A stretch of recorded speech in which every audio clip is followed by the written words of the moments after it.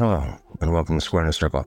On this episode, I'm joined by Colonel Tim, also a post-KMV FA50 with multiple assignments throughout Force Management, to include the Army Staff and G8, the Asymmetric Warfare Group, the Joint Staff J8 Forces Division, United States Army Pacific User Pack, Combined Security Transition Command Afghanistan, the FA50 Proponent Development Office, and the Mission Command Capability Development Integration Directorate.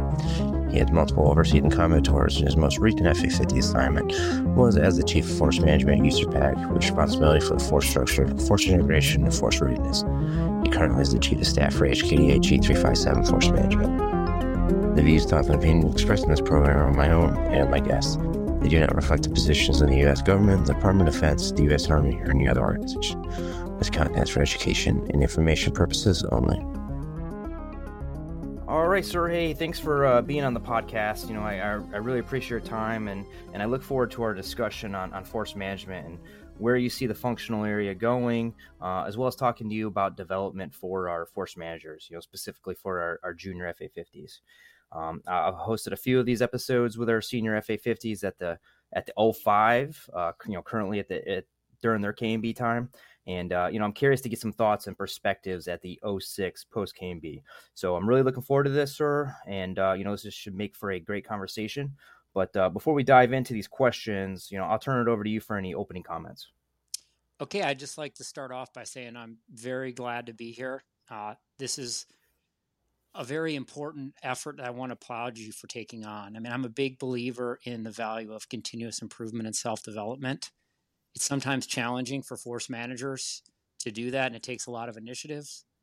Podcasts are a wonderful tool that I've personally used, and we'll discuss that kind of later in this.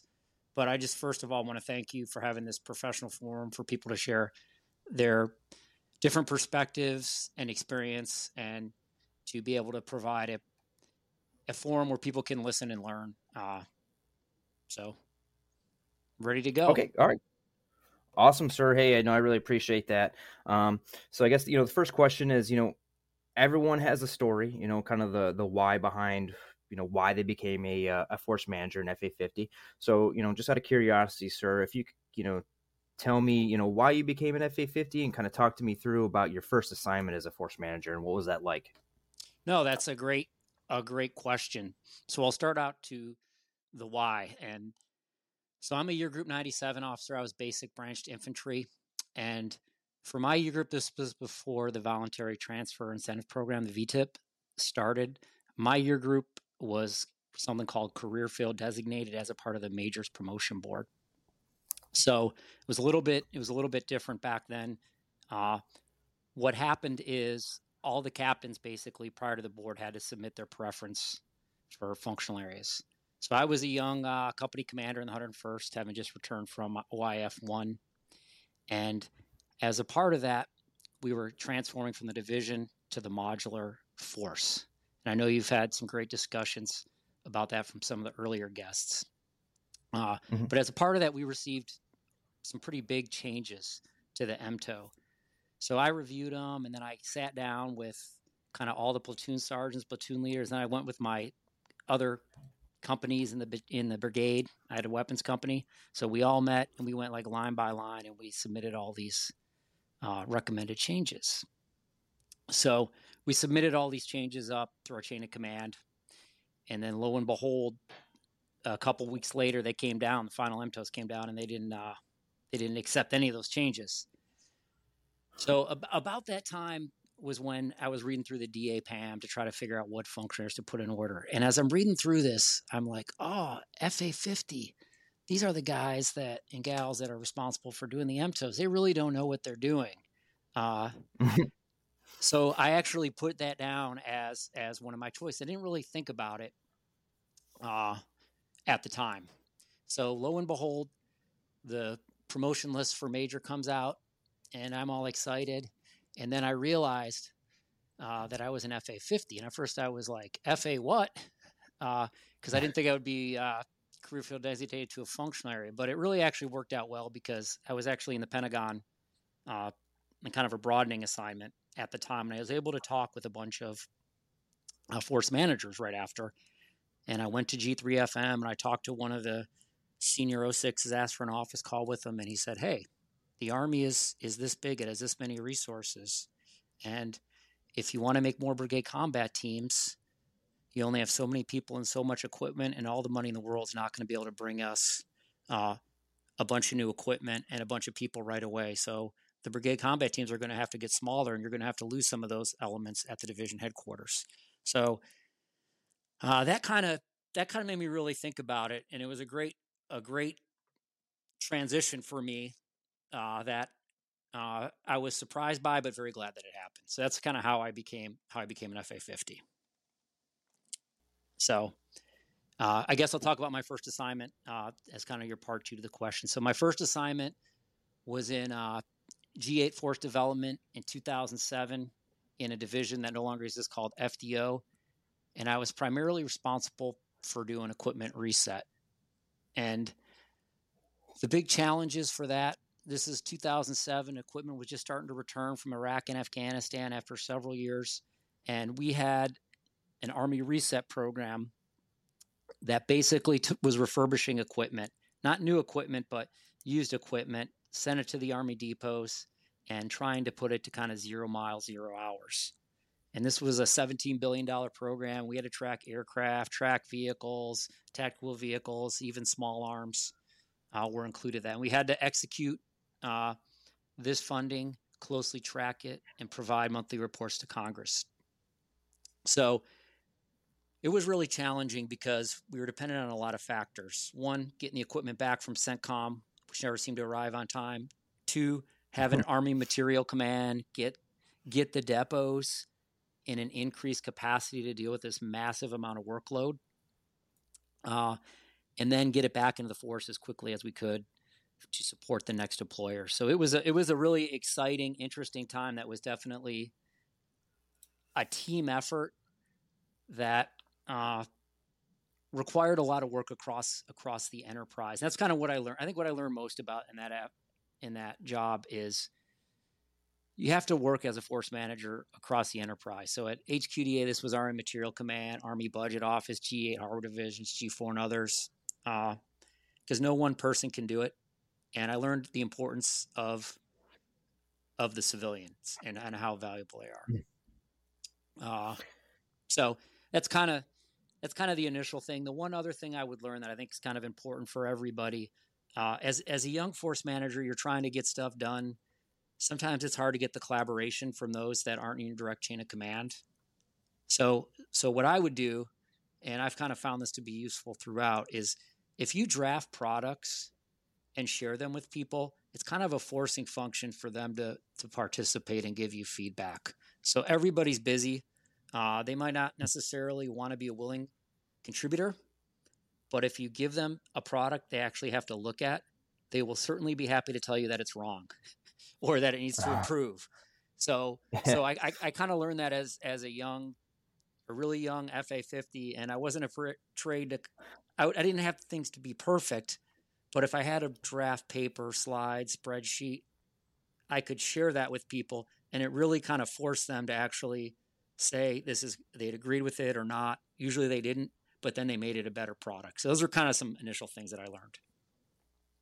Yes, sir. Yeah. Just to, comment, I think, spot on with, the civilians, that institutional knowledge, that historical knowledge on those experiences, like, without the civilians, right. Yeah. I'd be really struggling there. I think what I really enjoy a lot about being a force manager is just the interaction with a lot of the different, organizations that are out there, whether on GFM talking to ForceCom and CENTCOM and HKDA, or, on the structure side where you're talking to all the different ASCCs and CAC and HKDA. If I wasn't a force manager, as a major, I wouldn't be exposed to that. I wouldn't have those experiences. But so, sir, your first assignment was in the building, and I know we'll get into this, a little bit on your thoughts, but did you think that your first assignment in the Pentagon was, the right assignment for a brand new force manager, or, would you do things differently? Would you go to like an ASCC, or, was it the right assignment as a brand new 50 is what I'm asking, sir? Right. So I was in a very, very unique unique situation. So I came to the Pentagon as a part of a broadening opportunity program, which was a Joint Chiefs of Staff, Office of Secretary of Defense intern program. So that intern program, at the time, you went to Georgetown and did a 1-year master's degree in policy management. Then you served a year on the Joint Staff, or OSD. I was actually assigned to J8 Forces Division, and it was actually being in J8 was the perfect place to kind of get insights even before I came a 50. And then I was subsequently assigned to G8.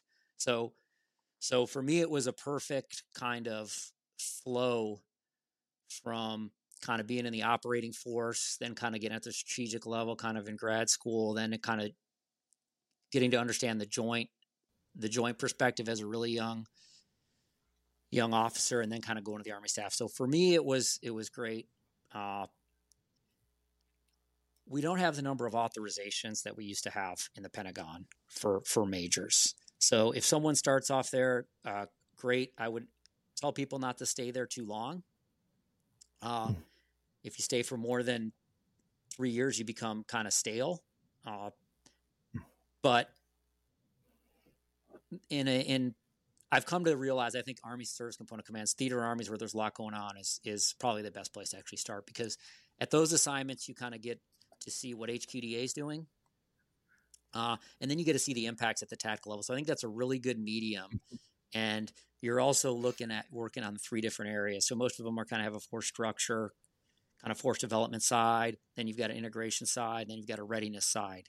So I personally think that being at a theater army is probably the best place to start, because you have a lot of diverse opportunities there. While when you're in the Pentagon, a lot of times people get whatever step they are, whatever kind of project they're working on, the aperture gets pretty narrow in the Pentagon with some very specialization that can be awesome, or it can be kind of not so beneficial for things outside the Pentagon. So that's kind of my thoughts on initial assignments. You don't really have a whole lot of control of where you go initially, to be honest. So I don't think it's really worrying about that. It's kind of mapping out your career beyond that first assignment. Yeah. Yes, sir. That's good. That's a good point.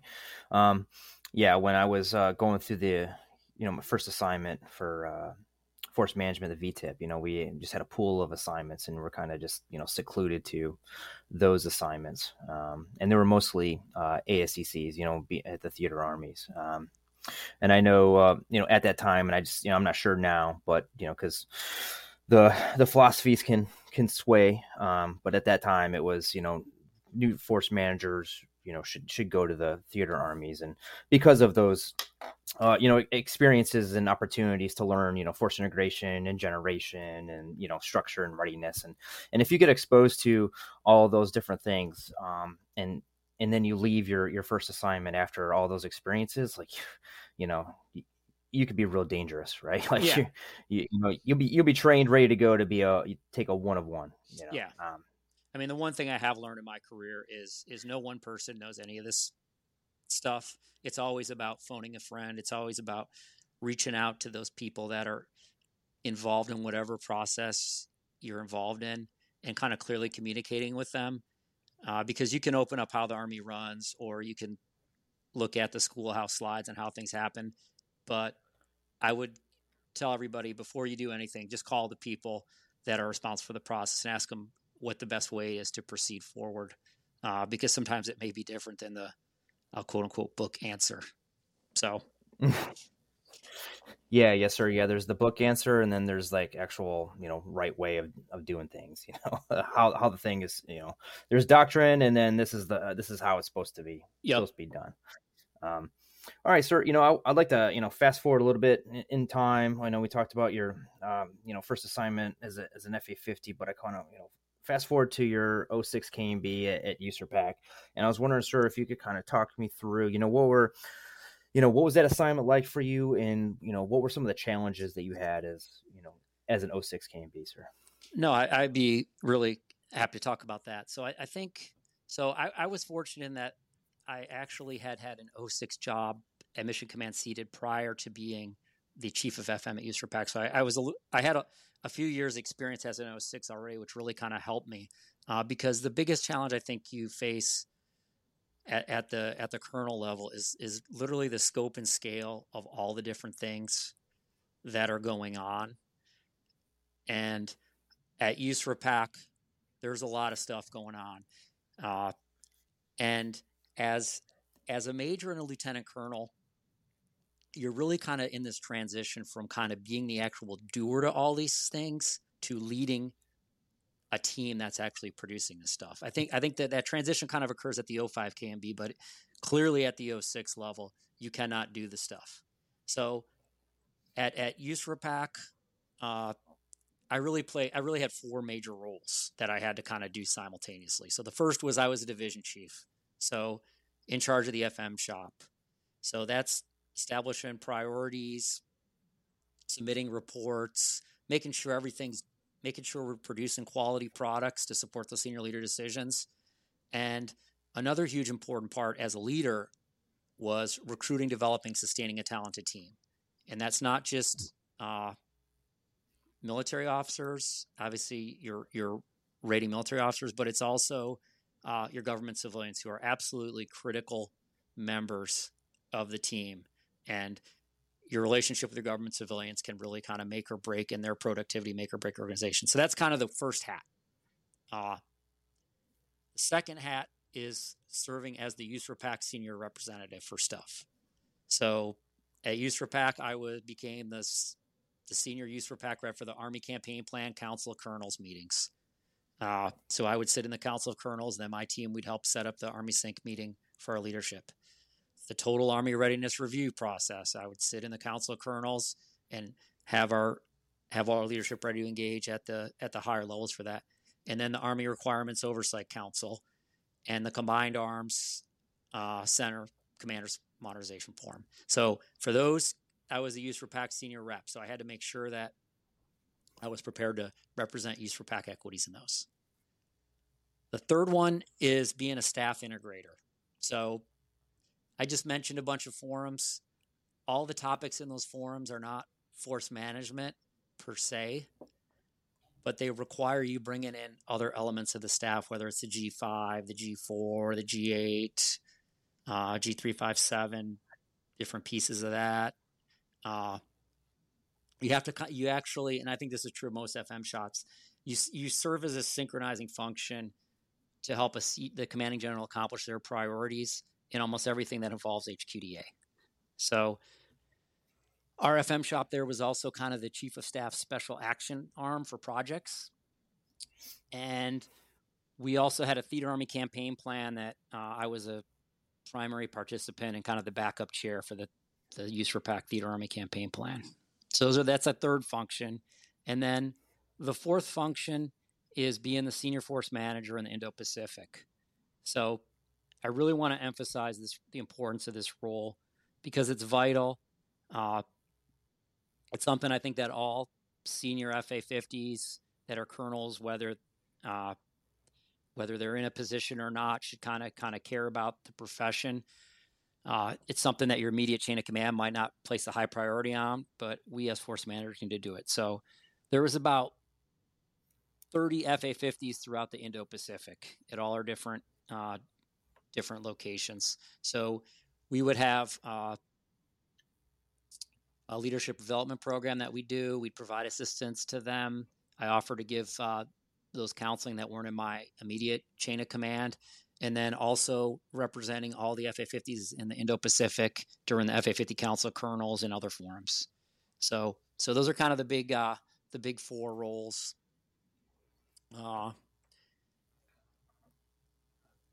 It was very challenging personally, but I had an incredible team of military and civilians, including two lieutenant colonel KMB jobs that kind of help do that. So,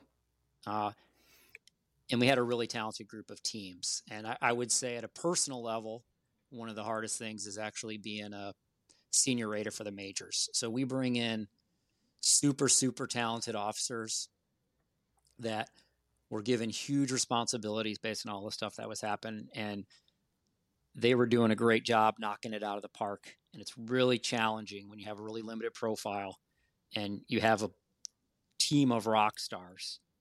So as a senior rater, you really got to make some challenging calls trying to assess potential. But that's probably a topic of a whole different podcast. So.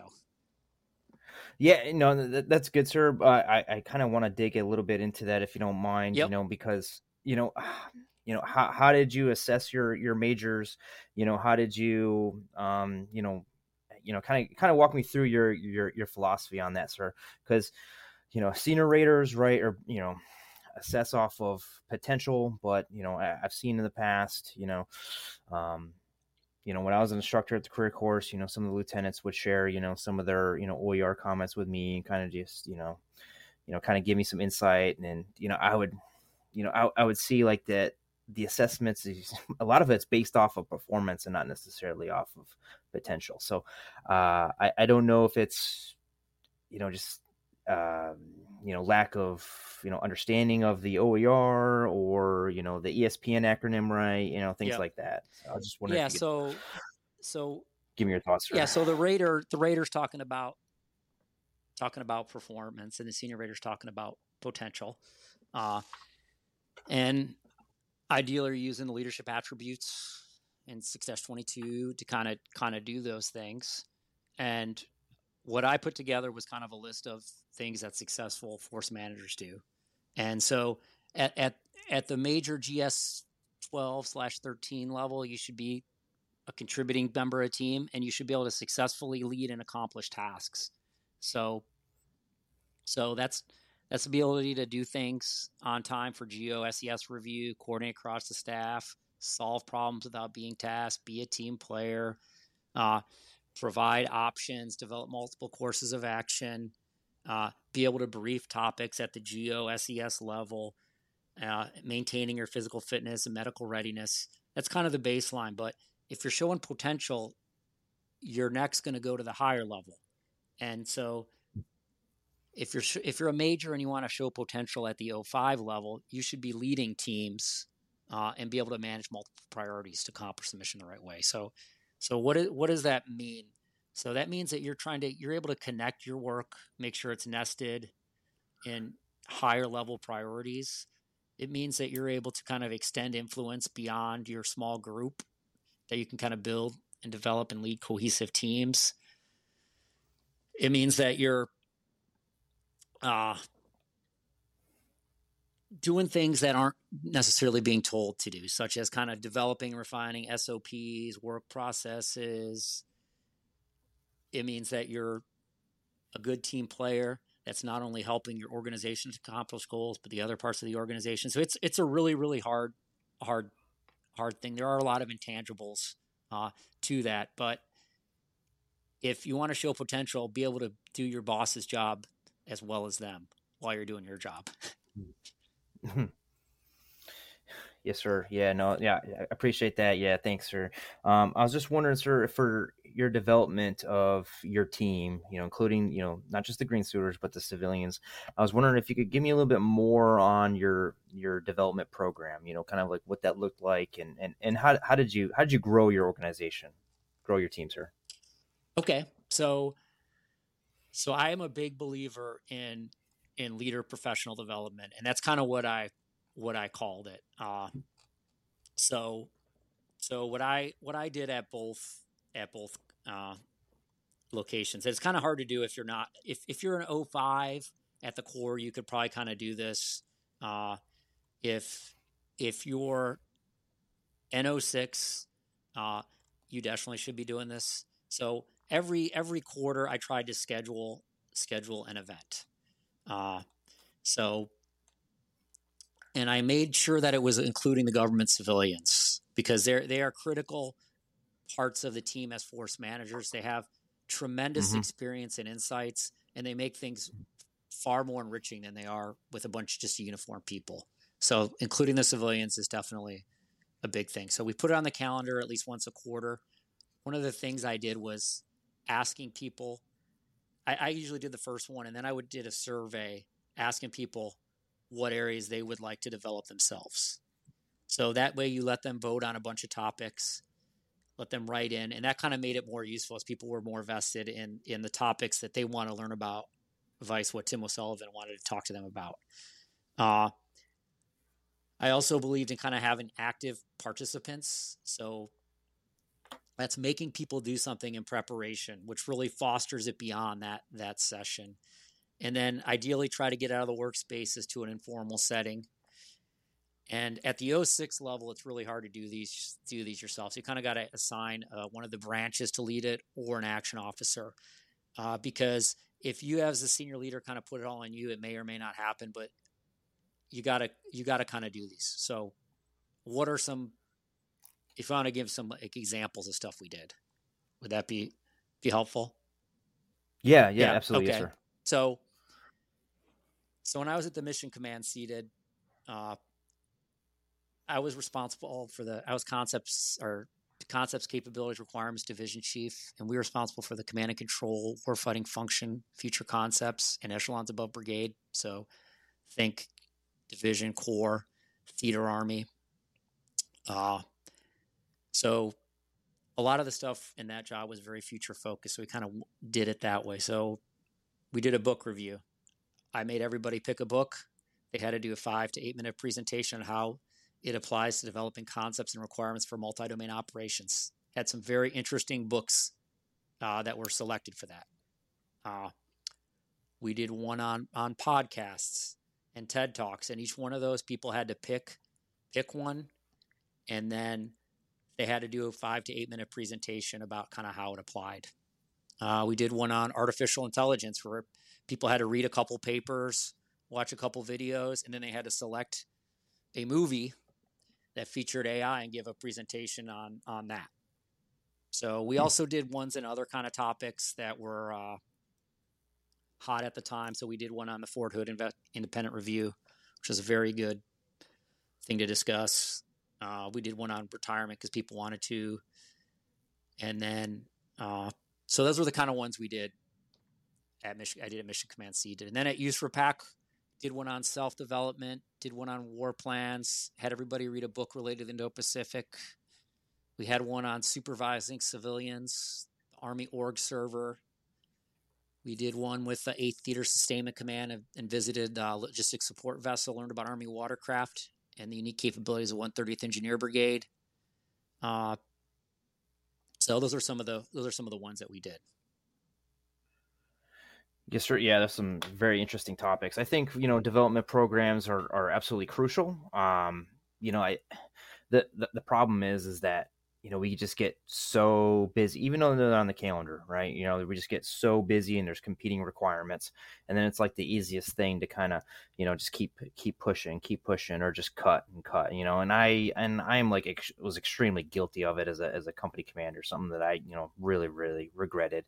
But they're, absolutely paramount, right, to the success of current force managers. Try to grow them, develop them. It's paramount. It's yeah, crucial. They can also be great. They're also great team building events. So in the context, if you're at an installation that has a lot of FA50s, we would invite. It wasn't just the Use for PAC FM shop that was invited to these. It was all the FA50s that were located on Oahu that could travel, and the other ones we opened up to people. We would do them on teams. So those in Korea or JBLM, if they wanted to participate, could participate. So you always get tempted to cancel it as you get close to it, but I think everybody's grateful they did them after the event. So, yeah, yes, sir. So changing topics, sir. So you 05, 06, even as an 04, but as 06, you're sitting on all these different forums. You're briefing all these general officers. Majority of them are combat arms. Former BCT maneuver commanders. That understand warfighting, that understand combat arms. So I was just wondering, sir, what are your thoughts on like, how do we, articulate force management to Army senior leaders, that don't necessarily understand our language? How do we articulate it? How do we translate force management into a language that they understand? Yeah, that's a great question. I think the way you have to do it, and you do have to know your audience. So I have worked for several general officers that uh, had been in key jobs in new force management very well, and uh, you kind of have to approach them differently. But generally speaking, you need to talk in operational terms and clear, concise, in plain English. Okay, we have super complex processes with many time consuming steps that aren't necessarily that interesting. Really, they want to know how to use the force management process to accomplish their priorities or their higher level commander's priorities, depending on where you're sitting. So what I recommend people do is kind of focus on what the inputs that your command kind of must provide and how senior leaders can help you to move to the next level. As a force manager, it's really your responsibility to do all the work required to go to the next step. You have an obligation to do that. Depending on the senior leader, they may be really interested in the details or not super interested in the details, but you have to do quality detailed work if you actually want it to get implemented. A lot of times I've seen that people will kind of cry to Army senior leaders, and they'll kind of get involved at the GEO level. And then the next question kind of becomes, all right, where's the work to support this action that you want to change? If you don't have that action, you'll look kind of like you won't look very good within your force management community. And don't expect your kind of higher level headquarters or HQ to do the work for you. So how do you communicate? You communicate in clear and concise, plain English. Boss, this is what we want to do. This is how we can do it. This is the time, and this is how you can help us in the process. So that's kind of what I would say.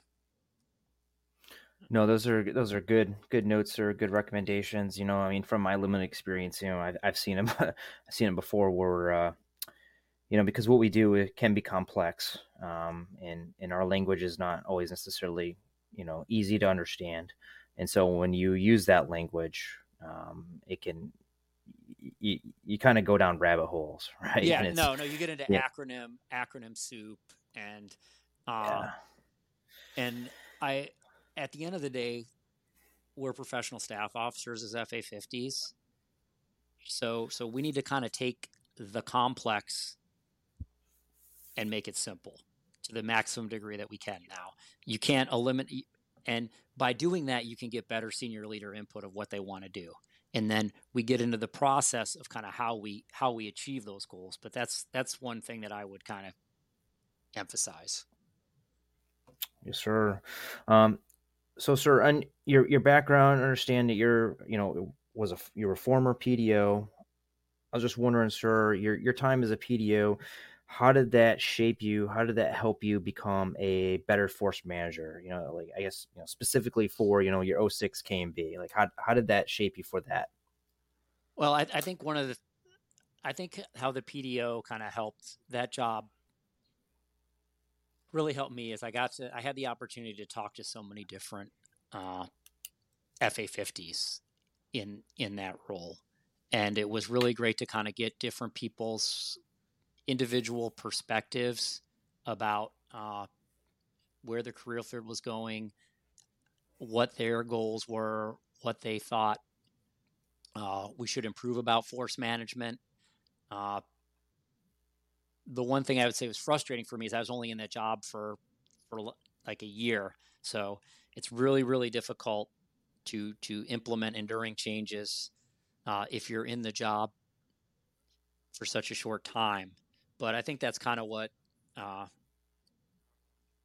kind of took away is just all the different engagements I had with all the different force managers. And I think part of it is I kind of realized the thirst and hunger for professional development across the force and how vital that is for us to improve.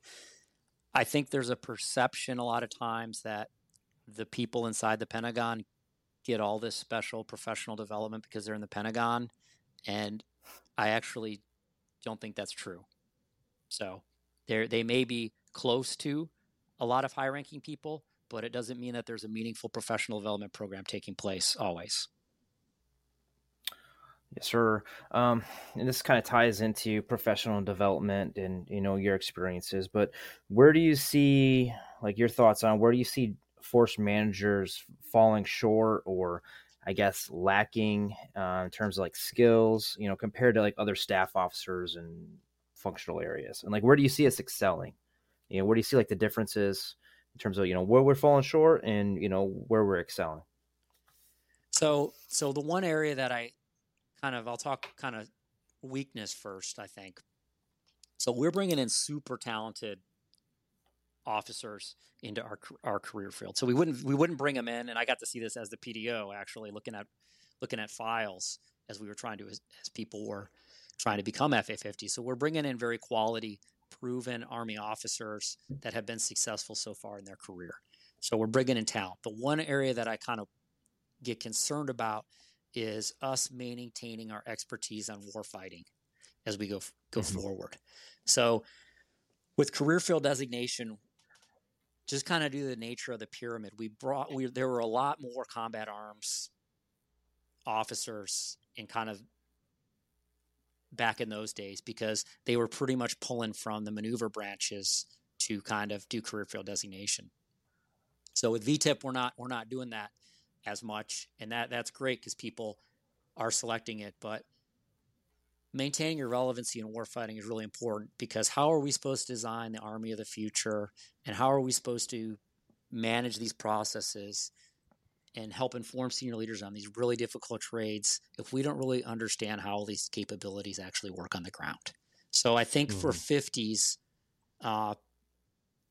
being involved in warfighters, war games, and things like that are really, really valuable, because you get to see how these different pieces fit together or don't fit. And there's no better place to see what gaps are than these events. So I think that's kind of one of the things that I think is a little bit of a weakness of us compared to some of the other career fields. And part of that is where we're stationed, where our assignments are. But that's another reason I think theater, Army, and ones and corps assignments can be really developmental for people in that space.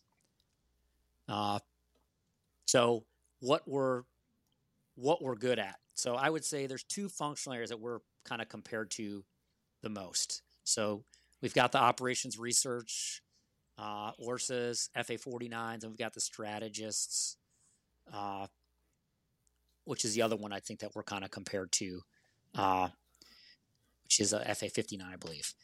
So those two functional areas, which are bigger than ours, they kind of play a really important role. And the 49s are all about analysis, and the 59s are all about strategic documents and overarching plans. So, but what I think we really excel in is delivering results as FA50s. So we understand the processes to affect change in the force development, force integration, force generation. So we are the people that actually get stuff done. Translating their analysis and their strategic documents into tangible actions to actually change the Army across .mil-PF. So it doesn't happen fast, but when the process is executed properly, we can deliver real warfighting capabilities to the field in a good way. So I think that's where we deliver. We don't. While the other career fields sometimes I think don't do as much as it's. I think that's our delivering results. I think is what we are better at. Over. Yeah, yes, sir. Yeah, if I could, just comment on all that. I 100% agree that, we absolutely need to understand warfighting and be able to speak warfighting. We need to understand how we fight as an Army, and how we contribute to the joint fight as well.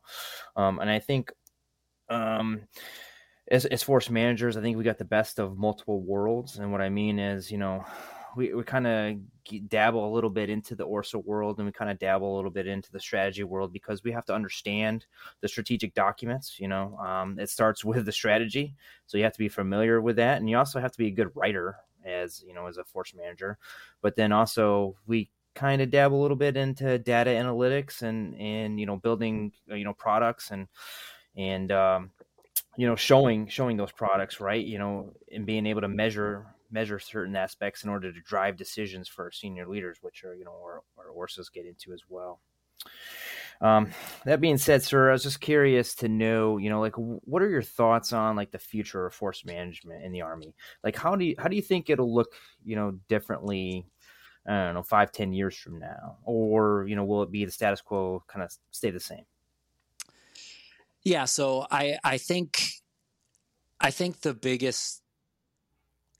what we're going to do is going to be consistent. I think the big buckets are going to stay the same, but I think the how is really going to change probably in the next 10 years, which we're going to transition from largely manual processes to increased automation. I mean, I remember when I was young 50 doing a TDA crosswalk and being horrified that it was like 2010 and we were having to do this spreadsheet that had double letters in the number of columns, and it was so painful. And I think we're still doing that right now. But I really do think, yes, sir. I really do think Global Force Information Management, or GIFM, is going to have the potential to really change how things were done. So the underpinnings for this, the data set, the Global Force Management Data Initiative. So when I was on the Joint Staff, we were doing the assignment tables for the forces for the Global Force Management Implementation Guidance. And that was the first year we were actually using the Army Org Server to inform the assignment tables. And that was back in like 2015 timeframe. So we're finally starting to use this data, and it is going to be a really bumpy road as we kind of sunset a lot of our legacy systems. But I think moving to the future, it's really going to give decision makers better visibility on the capabilities, readiness, availability of our forces. And as force managers, we got to think about how we can adjust our processes. I really think this data has the ability in the future to help us kind of develop better plans, evaluate different courses of action earlier in the stage to help us enable better senior leader decisions. So that's kind of how I think it's going to evolve in the next 10 years. I think the how we do things is going to change really dramatically for a better in a better way. So. Yes, sir. Yeah, I'm excited for GFIM. I think there's going to be a lot of utility for that system. So, sir, kind of going back to putting your KMB 06 KMB hat back on and mentoring junior majors that are in your organization. You have an Iron Major that's first assignment was at USERPAC. And they're coming to talk to you about what is next. What should be their second assignment? Where should they go next? What are your thoughts? What would you tell them? If I was Matt Bigelow and I'm coming to you, and I don't know where I should go next. Should I go to a 101? Should I go to the Pentagon after spending some time at USERPAC? Just wondering, what would your guidance be, sir? Okay, so the first thing I meet when I meet with everybody, and I'm happy to sit down with any force manager if they want to set up a time to talk with me and kind of talk career counseling. But the first thing I ask them is what are your goals? Kind of near term, midterm, and long term. And when I say goals, I put them into kind of several bins. So first is kind of your life goals. What are you trying to get out of your life? The second one is family. And by family, I mean spouse, partner, kids, parents, siblings. What are your goals with your family? And then finally, your military career. So you got to start out with those. And I think a timeline can be very, very useful, especially when you're talking about family, different gates. So there is usually some tension between the goals. And you shouldn't ignore it. You should kind of develop multiple paths for how to accomplish them. So I usually kind of say, hey, let's come up with some different courses of action for you. So what I tell people from a professional side is you really want to try to gain experience in all three different areas of force management. So that's force development, integration, and generation. And you should strive to serve at different echelons in different locations.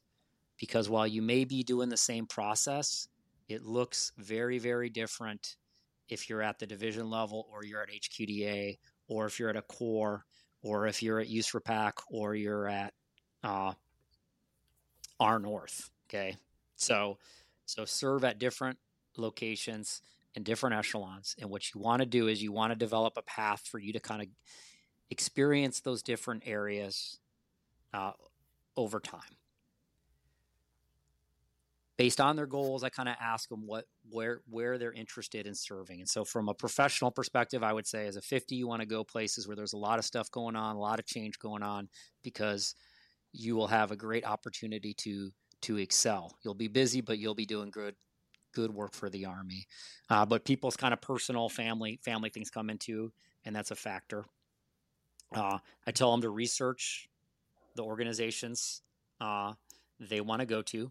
We have the list of where every 50 is. Call them, ask them. So that's kind of how I try to do it. I definitely say you got to have multiple paths because what you think is going to happen, it's not going to happen per se, but having different avenues can be very useful. Yes, sir. One question that I've talked to several of my peers about is, the 0506 KMB. Should we strive for the 0506 KMB? So what? Won't I get promoted anyways if I don't? I was just wondering, what's your thoughts in that area, sir? Yeah, so I have lots of thoughts in that area. So my thought is this. So it kind of gets to the if you became a force manager to make a difference in the Army, and you have any aspirations of being promoted to colonel, you should go do a KMB job at the 05 level. They're supposed to be the most important and toughest jobs. You get exposed to different echelons and locations by the mere element that you're only going to be there 2 years. And I think by us having quality people in there, there's good recognition by Army senior leaders that, hey, this is a really important functional area that the Army is selecting these individuals to go in these positions. So those are kind of, I would say, the whys. The disadvantage of the KMB program is it does create additional turbulence in officers' timeline. You're not doing 2 years, 3 years at places. You're doing 2, and it can generate a lot of extra moves. And in the past, it wasn't required for promotion, but we're trying to kind of change that. So that's kind of the goal. But one point I do want to kind of make is we are Army officers, and having different experiences at different locations makes you relevant and makes you different from your GS counterparts. If you just wanted to stay at the same place and have the same job, why wouldn't you just be a government civilian? You're not adding any different spice to it, because we've had government civilians that have been doing the job for decades that are probably going to outperform you in that job, and you're not really providing that unique perspective as a green suiter. If people are unwilling to take KMB jobs, please be really upfront about it, because, and I've seen this multiple times in the past couple of years, every late declination that someone does has cascading impacts on multiple people and their families beyond just them. So I would really tell all listeners in this podcast, if you know for family reasons you're not going to do KMB, don't string the Army along and then at the last minute say no, because you're probably impacting 2 or 3 of your peers and their families by your decision. So that's those are kind of my thoughts on KMB. Yeah. I mean, I have enjoyed my 2 probably best FA50 assignments were my 2 KMB assignments. So Yeah, yes or no. Those are great points. Um, I, I think, from previous conversations that I've had, I think, some of us may get a little too comfortable, right? Like if you grew up in force structure, you get, really comfortable in force structure, and it can be kind of scary if you know you go into integration and generation and you don't have those experiences, like you never done GFM, you don't really know the equipment side or the on side, but you're a rock star at structure. So I think, that can, those can change, alter, decisions in that area.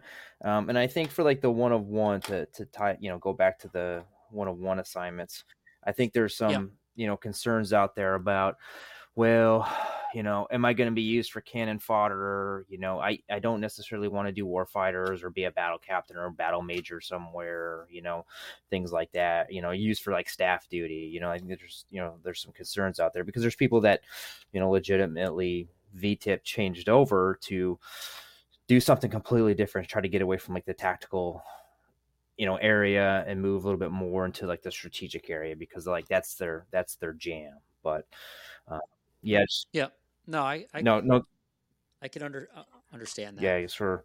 Um, yeah, wow, So I can talk 101 if you yeah, want. yes, sir. Yeah, please. Uh, so 101 assignments. So battle captain, I actually was the G3 Ops battle captain of the 101st.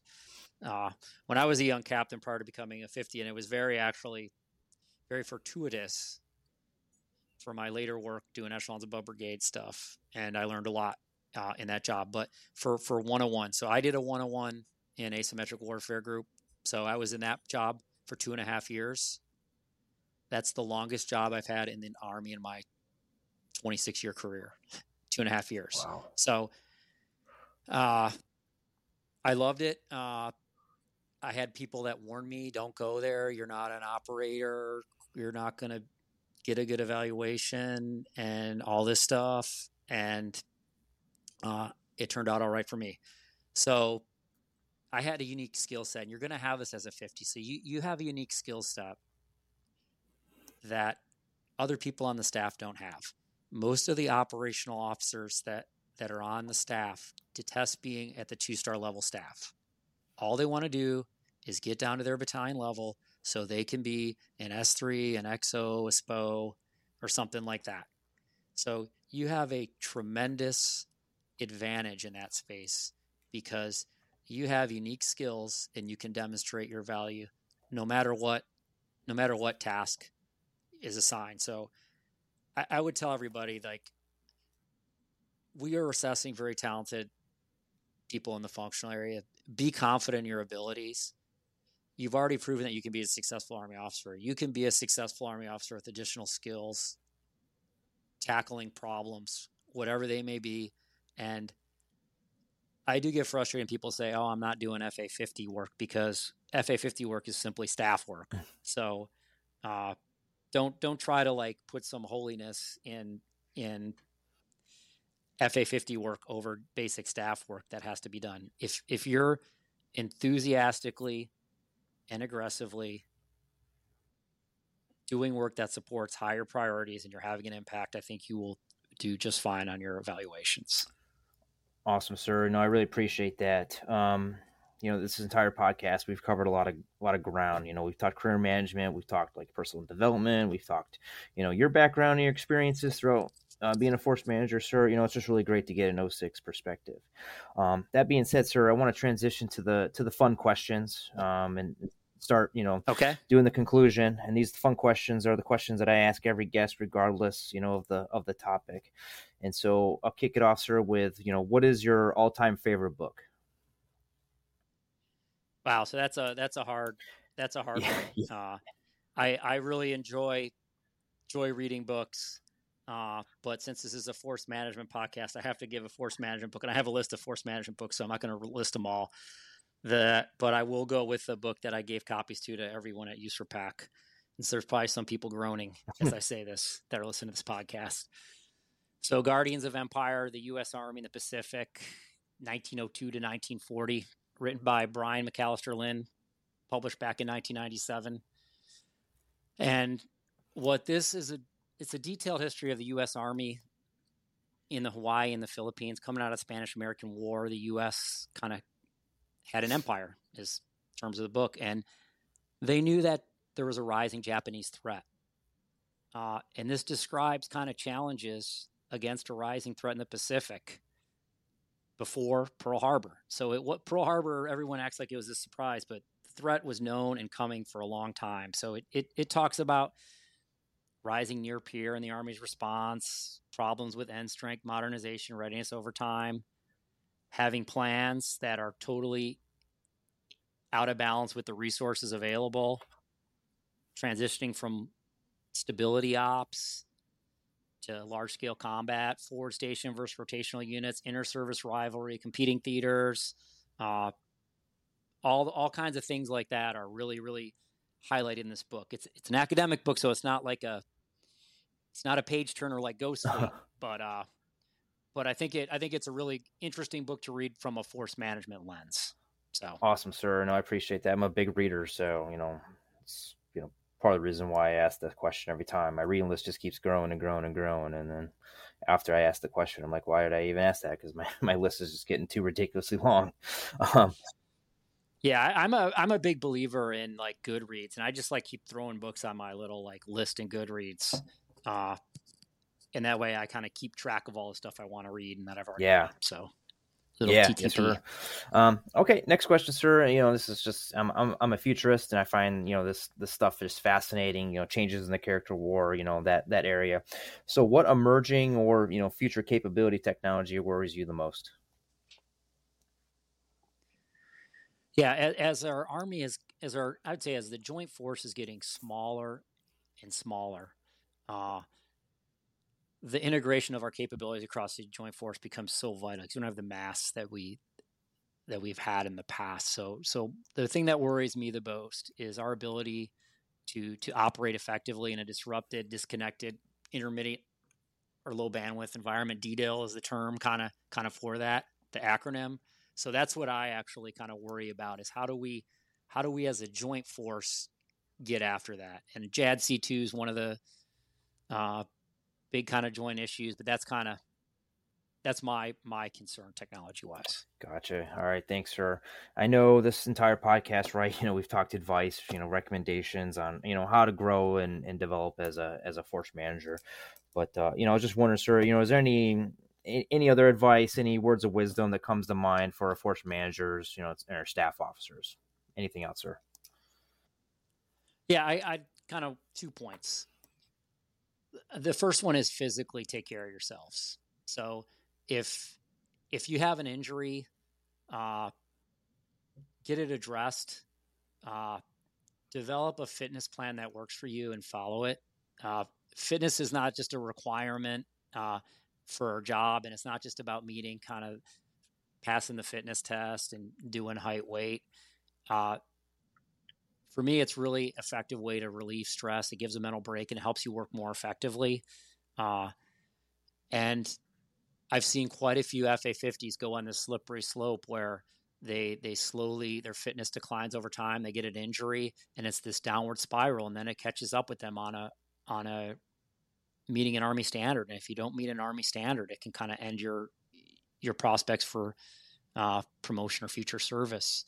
So I would say it's really important to take care of yourself physically, develop a plan that works for you, and follow it. So that's a real important thing that you probably won't hear from many FA50s. Yes, sir. And then I guess the final kind of thing I would also say is talk about balance. So you got to maintain balance in your life.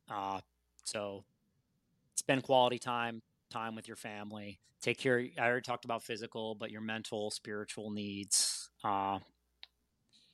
If you don't have balance, you're not going to be able to do this over the long haul. And I feel like if you're in an unhappy place, it's really hard to be effective at work, and you might not be the funnest person to be around. So maintaining balance is really, really, really critical. All right, thanks for listening. Stay tuned for future episodes involving discussions with senior force managers and subject matter experts on strategic readiness to defense industrial base in the all-volunteer force.